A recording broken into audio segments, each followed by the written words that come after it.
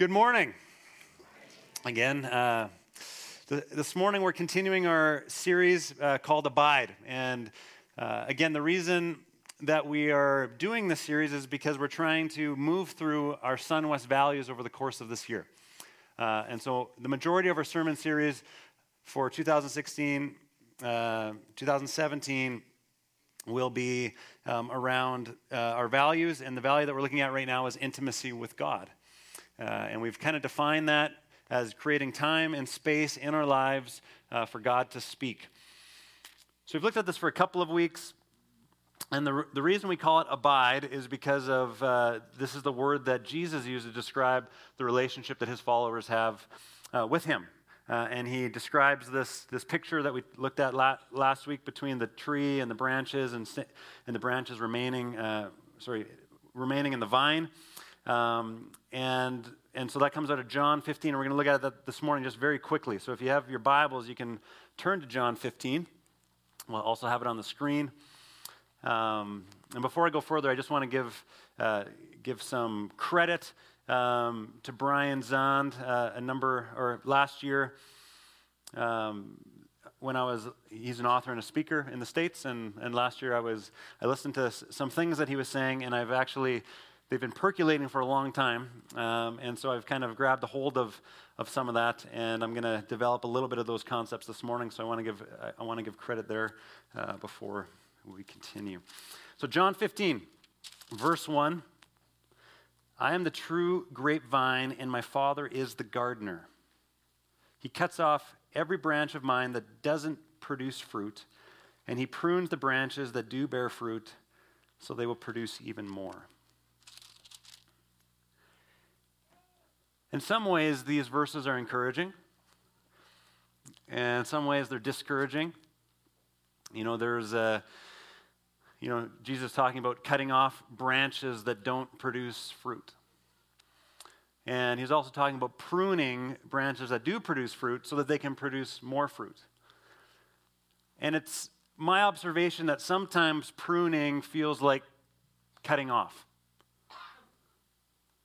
That sometimes in our lives, when God is actually doing some pruning in our lives so that we can actually grow in our intimacy with him, our relationship with him, that we can produce more fruit in our lives, be more like him, it's not something that feels nice. It's not an easy process. It's actually can be quite painful and discouraging. But it is a necessary part of our growth in our relationship with God. God doesn't call us to remain static or just to stay the same. He's actually calling us forward.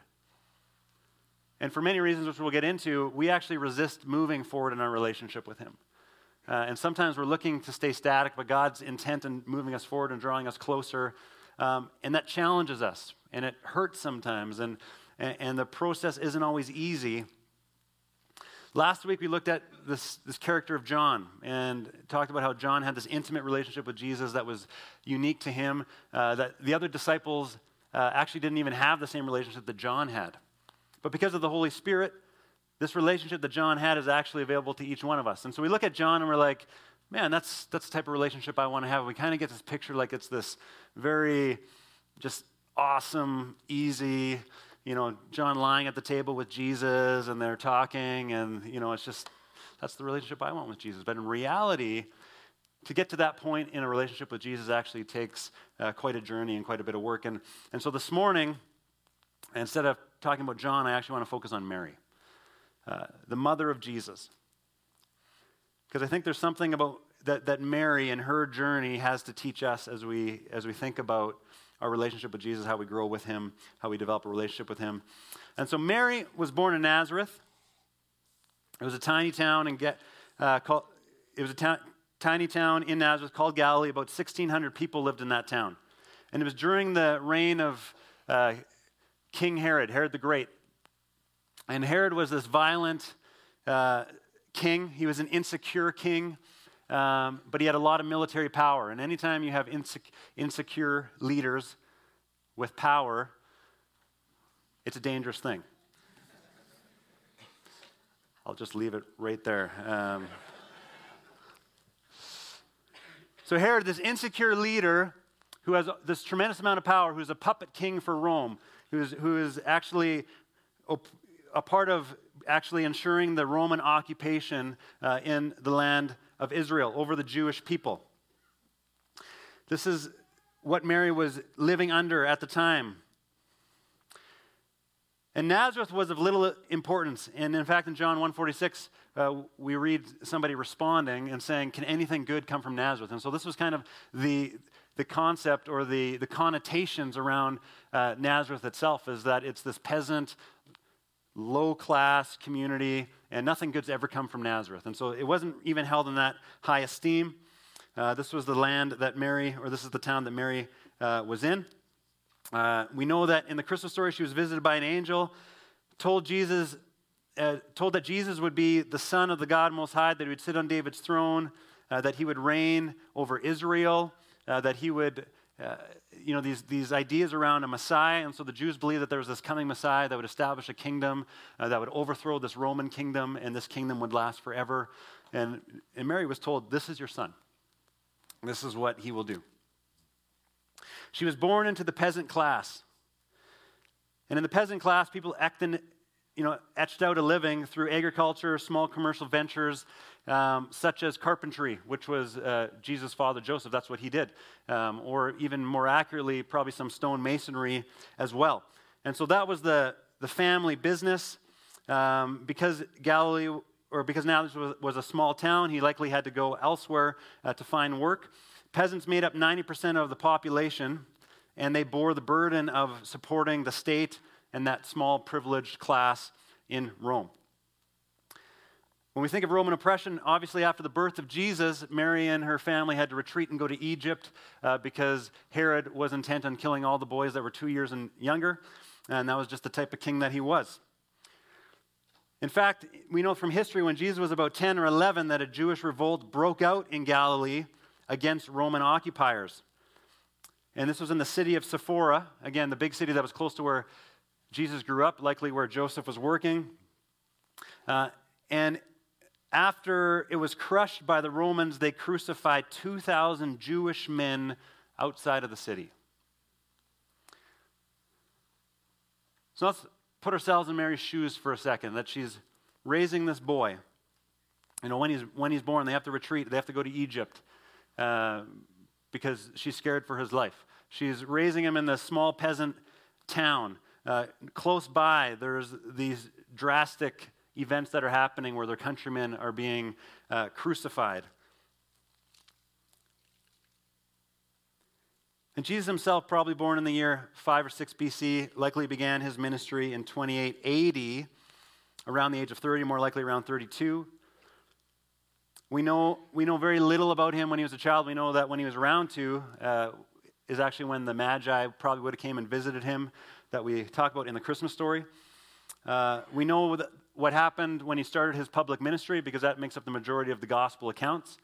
But other than that, during those childhood years of growing and living in Nazareth, we don't know much besides what we know about the culture, about the Jewish religion at the time, the Roman culture, and the details around that. And so we can kind of make guesses as to what life would have been like for Jesus. But we do have one story. We do have one story of Jesus when he was 12 years old, and this is in Luke chapter 2. So you can turn to Luke 2 if you like. Scripture will also be on the screen. Luke 2 reads this. Every year, Jesus' parents went to Jerusalem for the Passover festival. When Jesus was 12 years old, they attended the festival as usual. After the celebration was over, they started home to Nazareth, but Jesus stayed behind in Jerusalem. His parents didn't miss him at first because they assumed he was among the other travelers. But when he didn't show up that evening, they started looking for him among their relatives and friends. When they couldn't find him, they went back to Jerusalem to search for him there. 3 days later, they finally discovered him in the temple, sitting among the religious leaders, listening to them and asking questions. All who heard him were amazed at his understanding and his answers. His parents didn't even know what to think. "Son," his mother said to him, why have you done this to us? Your father and I have been frantic, searching for you everywhere." "But why did you need a search?" he asked. "Didn't you know that I must be in my father's house?" But they didn't understand what he meant. Then he returned to Nazareth with them and was obedient to them.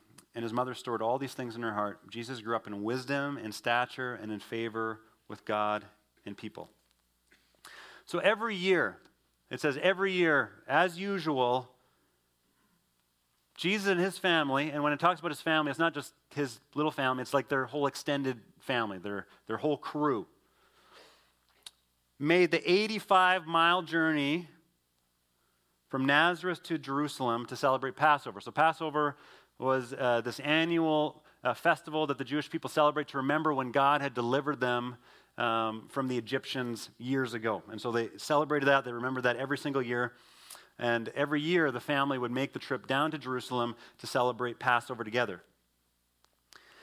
And so we have the situation where they're leaving, and it says that they assumed that Jesus was with them.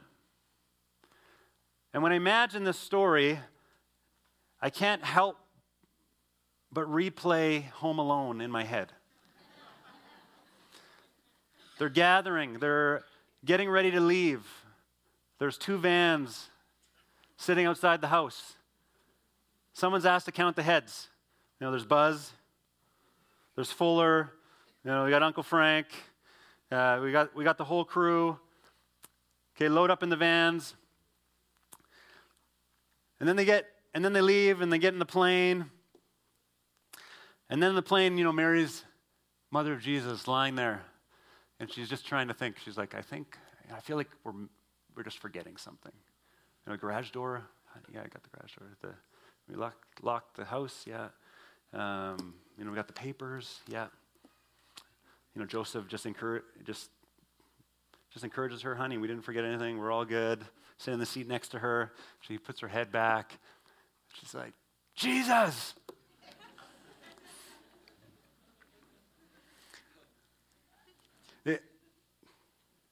I'll stop comparing Jesus to Kevin or Macaulay Culkin. That's metaphors only go so far. So, you know, this is what I picture happening in this story. And so they're like, where's Jesus? And they can't find him anywhere. So they go back and they search the marketplace. You know, they go back through their itinerary, like, where did we go when we were there? And so for 3 days, they're going back through, you know, the itinerary that they had, where they went. Maybe Jesus is in one of those places, you know, the friends that we stopped to visit. Where is he? 3 days they looked. I don't know if you've ever lost a child. Has any parents here lost their children? It's a terrible feeling. It is a terrible feeling. Last winter, our family got some ski passes to Nikiska, and I was teaching our whole family to ski. You know, Lisa skied a little bit when she was younger, but it was really starting again. And so we get out in the hill, and I have my wife, my oldest son, my middle son, my youngest son, you know, all learning to ski at the same time. All at different paces. Right? So you can imagine how challenging that is, and trying to make sure everybody's happy and this is a good time as a family and they want to come back and try it again. And so we got, you know, somebody wiping out over here, and you know, we got our youngest kid who you know, just does this and goes straight down the hill.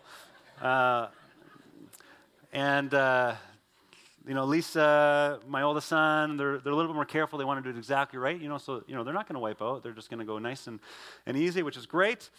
And I'm often caught in between these two worlds.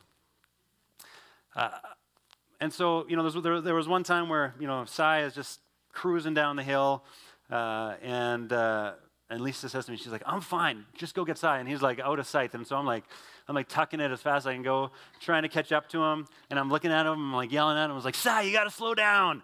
And he looks over at me, you know, however fast we're going, not looking straight ahead. He's having a conversation with me. He's like, I don't need to slow down, Dad. Look how awesome I'm doing. But as soon as you run into a person or a tree, it won't be awesome. It would be good to learn how to stop before you go at that speed. And so this is the world that I was in, and my mind's being pulled in all these directions.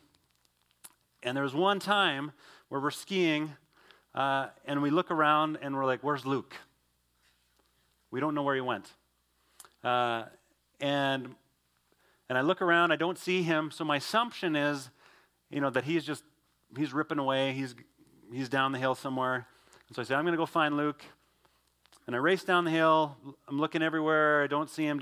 I get to the bottom of the hill, didn't find him. Then I wait, and the rest of the family comes down. At least I look at each other. Like, did you see Luke? No, we didn't see Luke, and we don't know where he is. And so it's this frightening feeling. And so we just, do I go back up in the chairlift? But if I go back in the chairlift, obviously he's got to come down at some point. So it's probably better to stay here, right? So we stay and we wait for what felt like a very long time. And then eventually one of the ski patrol people come down the hill with this crying kid who was abandoned by his parents. And he hasn't tried to ski since. I'm kidding, he has. But it's a scarring experience.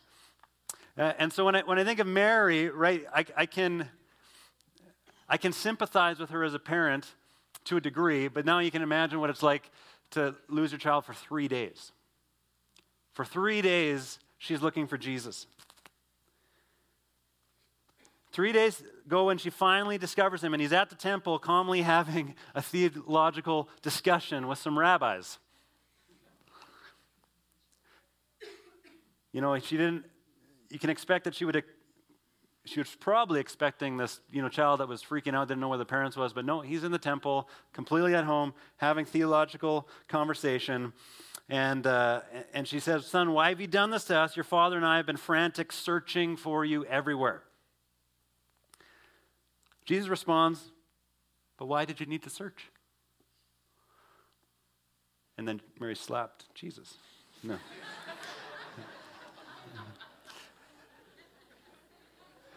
Jesus says, "Didn't you know that I must be in my Father's house?" And then it says, but they didn't understand what he meant. Those words weren't easy for Mary to accept or to understand, and this wouldn't be the last time that Mary or other people in that matter find Jesus difficult or hard to understand. And you can think, Mary gave birth to Jesus. She had this understanding of who Jesus was. It was shaped by their culture, their religion, their experiences, the town they grew up in, seeing him interact with other people. And she's like, this is who Jesus is. I think I understand who he is. She assumed he was with them. She travels, only to find that he's missing. And so she finds him in the temple, and it's not quite what she expected. And in that moment of finding him, she actually has to rethink who Jesus actually is. Who is this boy who, after 3 days sitting in the temple, wasn't worried about where his parents were? He said he has to be in his father's house. The rabbis were intrigued and impressed with his wisdom. And it doesn't quite fit. Who is this son of mine? And so the box that she had for him actually didn't quite fit him. And after losing him and finding him, she had to rethink and re-wrestle with who Jesus actually was. This wasn't actually it wasn't the only time that Mary lost Jesus. Years later, she would lose him again. So Jesus began his ministry, like we said, around the age of 30, 32.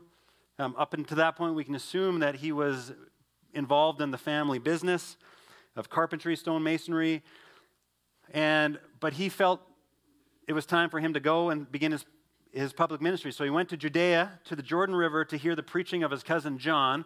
And John was preaching the repentance of sins because the Messiah is coming, the kingdom of God is coming. So repent of your sins and be baptized. So Jesus was. And from there, he went to the wilderness, where for 40 days he had a steep struggle with the devil.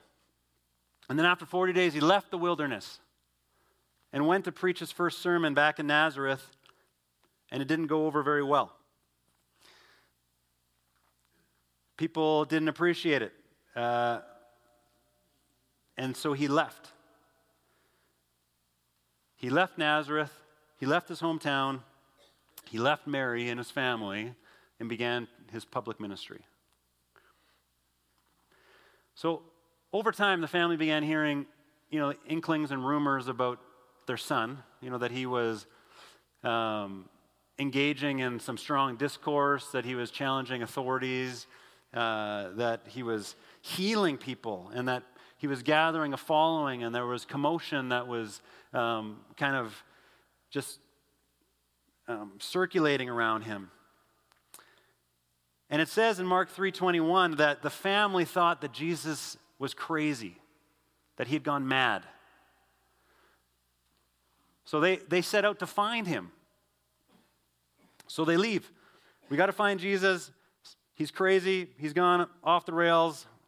And so we have this account in Luke 8. The account's also in Mark. And in Luke 8, verse 19, it says, "Then Jesus' mother and brothers came to see him, but they couldn't get a hold of him, or they couldn't get to him because of the crowd. Someone told Jesus, 'Your mother and your brothers are outside and they want to see you.' Jesus replied, 'My mother and my brothers are all those who hear God's word and obey it.'" Ouch. As a mom. And so, after the temple thing, I thought I had a pretty good idea of who Jesus was. And then he left home. And then we went to search for him and try and find him. And when we found him, he didn't respond like we thought he would. And we actually, as a family and as a mother, Mary had to rethink everything she knew about him. That Jesus was defining his relationships and his ministry, his loyalty beyond just his blood and flesh family, that it seems like he was doing something completely different and new.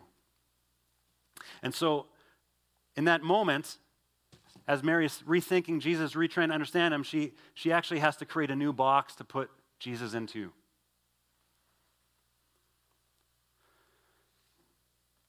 And we know that Mary was at the cross when Jesus was being crucified. And so you can imagine, you believe that your son, is this, and he's got this following.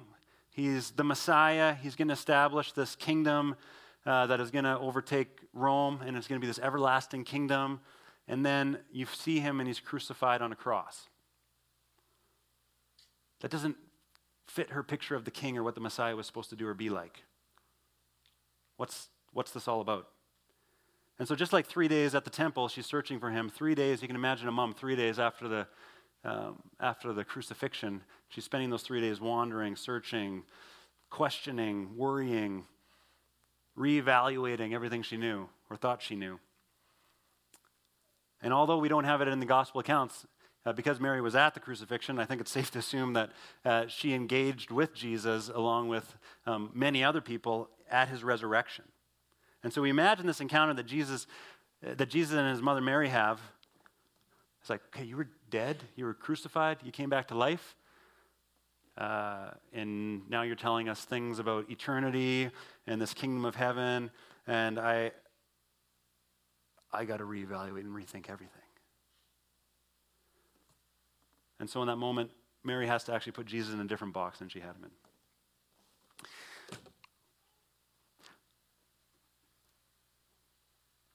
Mary knows Jesus. She loses him. She searches for him. She finds him, and then has to rethink and reevaluate who he is. My guess is that this process of finding, losing, searching, finding, losing, searching is actually the process and the cycle that every single one of us experiences. In fact, I would say that this is the process of spiritual growth and growing in our intimate relationship with God. That we are finite people. And when I refer to these boxes, there's nothing negative about these boxes, but the reality is that every single one of us has our own experiences, our own past. We're part of a culture. We're part of, each of us have some kind of religious background. Even a non-religious background is a religious background. When we experience these crisis in our lives, when the education that we've received, we got these boxes which enable us to understand something about who Jesus is. And it's always in the context of who we are and where we are. In fact, it has to be that way. That's why God actually came in incarnate form. He put flesh on and came into our world to reveal himself to us in a way that we could understand. And so we, by default, and you can't even avoid it, will put God in a box.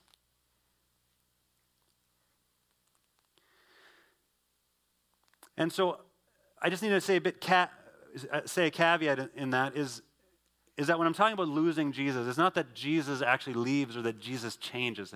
In fact, Jesus is unchanging. God is unchanging. But our perception of him changes. Our understanding of him is limited. And as we grow in relationship with him, our understanding of him becomes challenged. Our relationship with him becomes challenged because he's not just a human, he's God himself.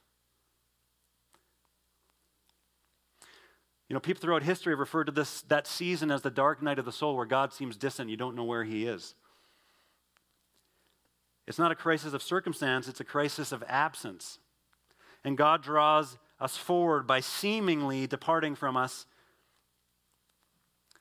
And I don't want to pretend like this is some kind of game that God plays, but I do think of the game hide and seek. You know, when I play hide and seek with my boys, I actually want to be found. I mean, it's fun to kind of not be found for a little bit of time, but if I was never found, that wouldn't be very much fun. In fact, if I didn't want to be found, I could very easily put them in a room and say, hey, boys, count to 20, go downstairs, get in my car, put the keys in, drive away, suckers. You will never find me at the Starbucks. But the truth is, you play because you actually want to be found. And I believe that Jesus actually continues to draw us forward. As it says in Jeremiah 29:13, you will seek me and find me when you seek me with all your heart. That God is always looking for us to seek him, to pursue him, to be in relationship with him, to find him. And it's not like a one-time, one-and-done thing. It's a continual cycle that happens in our spiritual journey. Mary had to let Jesus grow up. Jesus wasn't going to be her little boy forever. Mary had to let Jesus actually challenge her in her understanding of him being a healer and a leader, and eventually a savior and a king. And these understandings took time. And every time she came to a new understanding, it actually challenged everything that she previously thought or knew about him. It's only in the context of our own lives that we know and understand who Jesus is. And so I think about my own life. You know, I grew up in church. Went to church every single Sunday growing up. And my grandma would give me a loonie if I could tell her what this pastor said on Sunday morning. So every Sunday I had a decision to make. Did I want to play with Hot Wheel cars under the pew, or did I want to make money today? Sometimes I play with cars. Sometimes I wanted money. And so I grew up in church, understanding of God. But it became kind of just routine and stale over time until I started actually engaging in summer camp, going to a Christian summer camp. And I can remember having one specific encounter with God, but multiple encounters over the years, where God, for the first time in my life, I felt like God was there beside me and with me, and I was overwhelmed by his presence. I remember crying in a chapel as a boy, and everything that I thought I knew about God actually changed in that moment. That God was different, that God was closer, that God actually was not, this man in the sky that was so disconnected from what was going on in my life. He was actually with me. You know, if your story is anything like mine as you're growing up, people that you know are experiencing crisis. Crisis happens, and family members, friends die. And all of those things, when your world changes, actually changes how you interact and understand God. And so you start asking questions. God, where are you? in light of where I am right now, what I'm going through right now, where are you? And so we search for him. And then we find him. And then we have to rethink now, what is God like? What is my relationship like in light of what has just happened, what I've gone through? I remember when I went to Bible school. So I go to Bible school to study the Bible. I went actually to play basketball. Over time, I learned to enjoy studying the Bible. But so I go to Bible school, and we start studying the Bible, and I start grappling with these ideas, and I start to actually get a different picture of what God is like and start having answers to some of the questions I had when I was a kid. But then you get into the real world. You start ministry, you go to church, and you're interacting with people in real life, that are going through stuff with their kids or their spouse, or there's disease that's hit the family or the home, and there's no quick, easy solutions. And all of a sudden, the nice, neat little answers that you had in Bible school don't quite fit anymore. And so because of that experience, you start searching and wrestling and saying, God, where are you? I don't quite understand you. And you grapple with it. And then God shows himself. It doesn't mean that all the questions go away, but you learn to reevaluate who God is and what your relationship with him is, and in that moment you put him in another box. And through the years, right, I can remember specific events that deeply challenged me, that had me question everything, and my identity and who I am, and so there was a season of wrestling and searching, and then there was one book I read, and this was a few years in ministry. One book I read, and at the same time I read that book, I had this vivid dream where God came into my mind and challenged everything that I was thinking. And I assumed that God was on the same page as me, but apparently he wasn't, and he challenged me very deeply. And I had to choose in that moment whether I was going to hang on to my box and say, God, no, you're not like that. You're actually like this. Or if I was going to let go of the box and rethink and reevaluate what I thought I knew about who he was. You have kids, and it changes how you view God as Father. My middle son went through a tremendously, what was difficult at the time for us as a family, a surgery on his head, and the fragility of life sinks in. And, all these moments in my life are times where I would look and say, God, where are you? My box doesn't fit. I have to rethink who you are, and I search for him until I find him, and then I have to rethink him, and then it's not very long until that box didn't quite fit again either. The process of spiritual growth. Now, boxes aren't bad, and like I said, they're necessary. But the question is, are you aware that you have a box? Are you aware that your relationship with God has a limitation because you as a human have a limited understanding of who God is? That God is God and we are not. A litmus test to whether or not you're aware that you have a box, I would just simply ask, do you find that Jesus always agrees with you?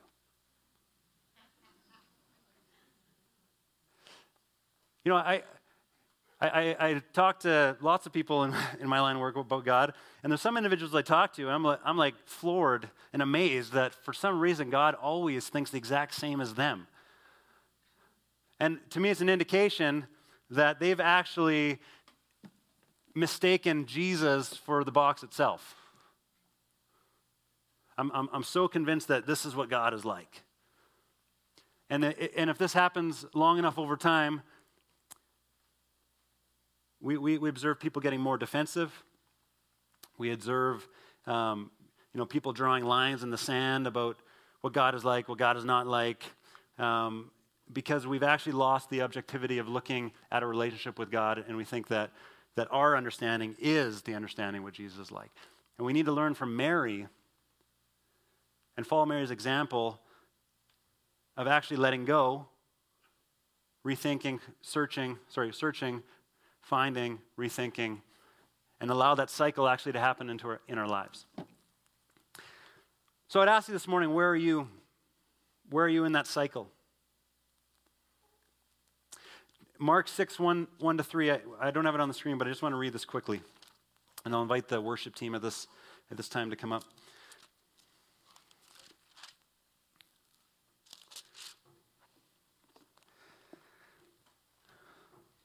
It says, Jesus left that part of the country and returned with his disciples to Nazareth, his hometown. The next Sabbath, he began teaching in the synagogue, and many who heard him were amazed. They asked, where did he get all this wisdom and the power to perform such miracles? They scoffed. He's just a carpenter, the son of Mary, and the brother of James, Joseph, Judas, and Simon, and his sisters live right there among us. They were deeply offended, and they refused to believe in him. And so can you hear it? Jesus is teaching, preaching, and they were amazed. But then they said, hey, wait a second. We know Jesus. He's the son of Joseph and Mary. And these are his brothers and sisters. And in that moment, they actually had a choice to actually let go of their box, to grow in a deeper understanding of who Jesus was, to dive into a deeper relationship with Jesus himself. And they, in that moment, chose to embrace their box instead of embracing Jesus. Now, I hope this morning that, some of you feel encouraged. Because I believe that some of you this morning are in this period where you're searching, asking, and questioning God, where is God? Something's kind of changed in your world, and you're having to actually search for him and wrestle with him.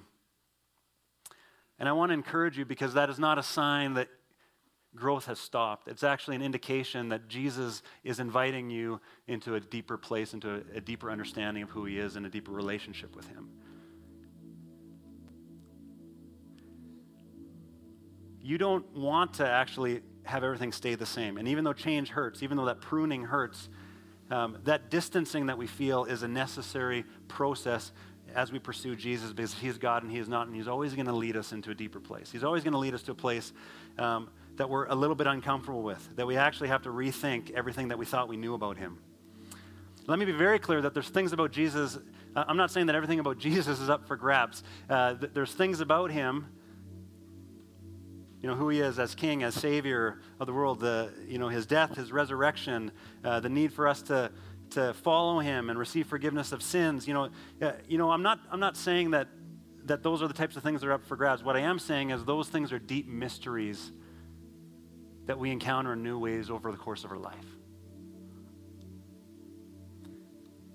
And so if you're in that place of searching this morning, I want you to be encouraged to know that this is actually a necessary part of bringing you to the next box. And these boxes aren't bad. These are actually significant points in our journey where we can look back and say, man, look at what God did in my life. Look at how he incarnated himself. Look at how I encountered him in a way that I understood, and it was real to me.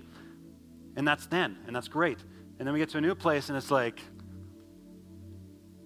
he does it again, and then he does it again. And we actually look back, and we see all these boxes, and they're a testimony to how God has actually grown us over time. And it wasn't always easy, and we had to rethink, and we had to challenge ourselves, but we look back and we say, wow, God's been faithful, and he knew what he was doing. Even in those hard seasons in between, he actually drew me further and further into relationship with him. The challenge for us is don't hang on to the box at the expense of pursuing Jesus. So I invite you to stand this morning.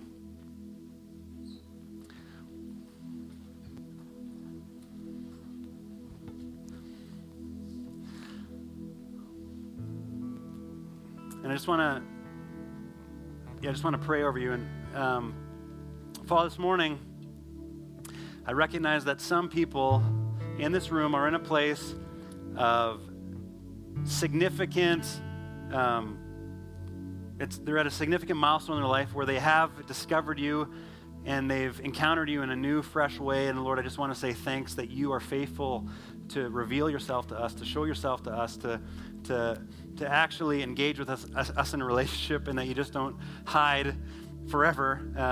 but you actually intended to bring us to yourself. So I just want to say thanks to those people in the room, Lord, this morning that feel like they are in that sweet spot right now, what feels like a sweet spot of closeness and intimacy with you, and that's to be celebrated. Lord, I think of those in the room right now that feel like they're searching, that what they understood doesn't quite fit. And they're asking questions and they're wrestling. And Lord, I pray for just that they would be encouraged by your Spirit this morning, that they would feel comfort in letting go of past boxes, the way that we've boxed you in, and embracing the adventure and the mystery of discovering who you are in a new way.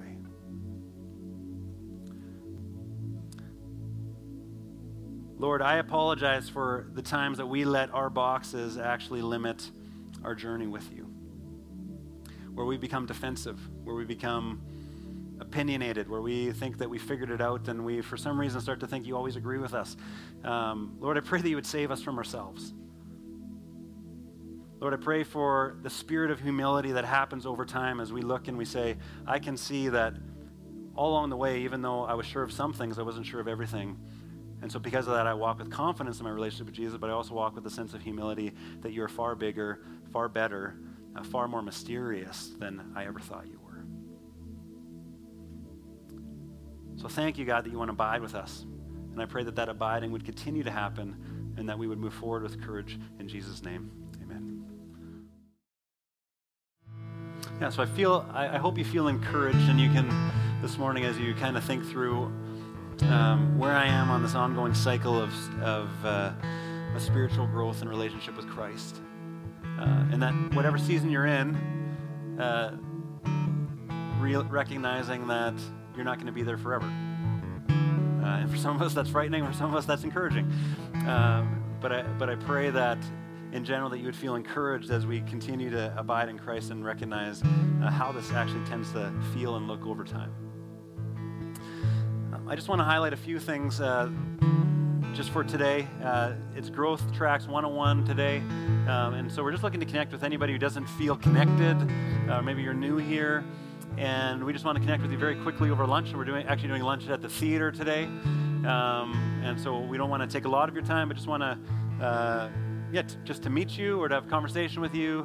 And the theater has actually let us book a room here in their offices upstairs. And so if you're going to partake in lunch with us and join us for 101, please just go to the Welcome Center. And I don't know what time it is here, but there's no rush there. But we'll probably look to eat lunch around 12 o'clock. So please be around the Welcome Center there at 12 o'clock, and we'll have lunch together. As well, the Mexico meeting, reminder that that's happening today. And there's Deep Stream tonight, and so we invite you to come, whether or not you participated in the fast this month. I don't want you to feel like that disqualifies you from Deep Stream tonight. Please come as we worship together, as we hear about what God is doing, and the details for that are in your bulletin. And let me pray for you. And again, every Sunday, if you'd like to receive prayer for anything, whether it's something to do with the cycles we've talked about, whether there's physical healing you need in your life or a circumstance that you're in that you just want to come together in community and lift that up to God together, our prayer teams are available at the front and also in the foyer at the prayer sign. So please take advantage of that. Jesus, we again just acknowledge that we need you, that apart from you, we can do nothing. Apart from you, we can do nothing. And Lord, we know that decision to remain in you, Lord, involves pruning. We know that it involves a level of discomfort and disillusionment and searching and wrestling sometimes. But Lord, you do that with us because you're not okay with us just staying the same. You want to bring us into greater Christ-likeness. So God, we thank you that you have grace for us, regardless of how long this takes, that you're patient, that you're gracious, that you're kind. But Lord, also that you're faithful to bring about what you want to do in our lives. And so we just continue to commit our lives to you and say, Lord, have your way in us, in our church. In Jesus' name, amen.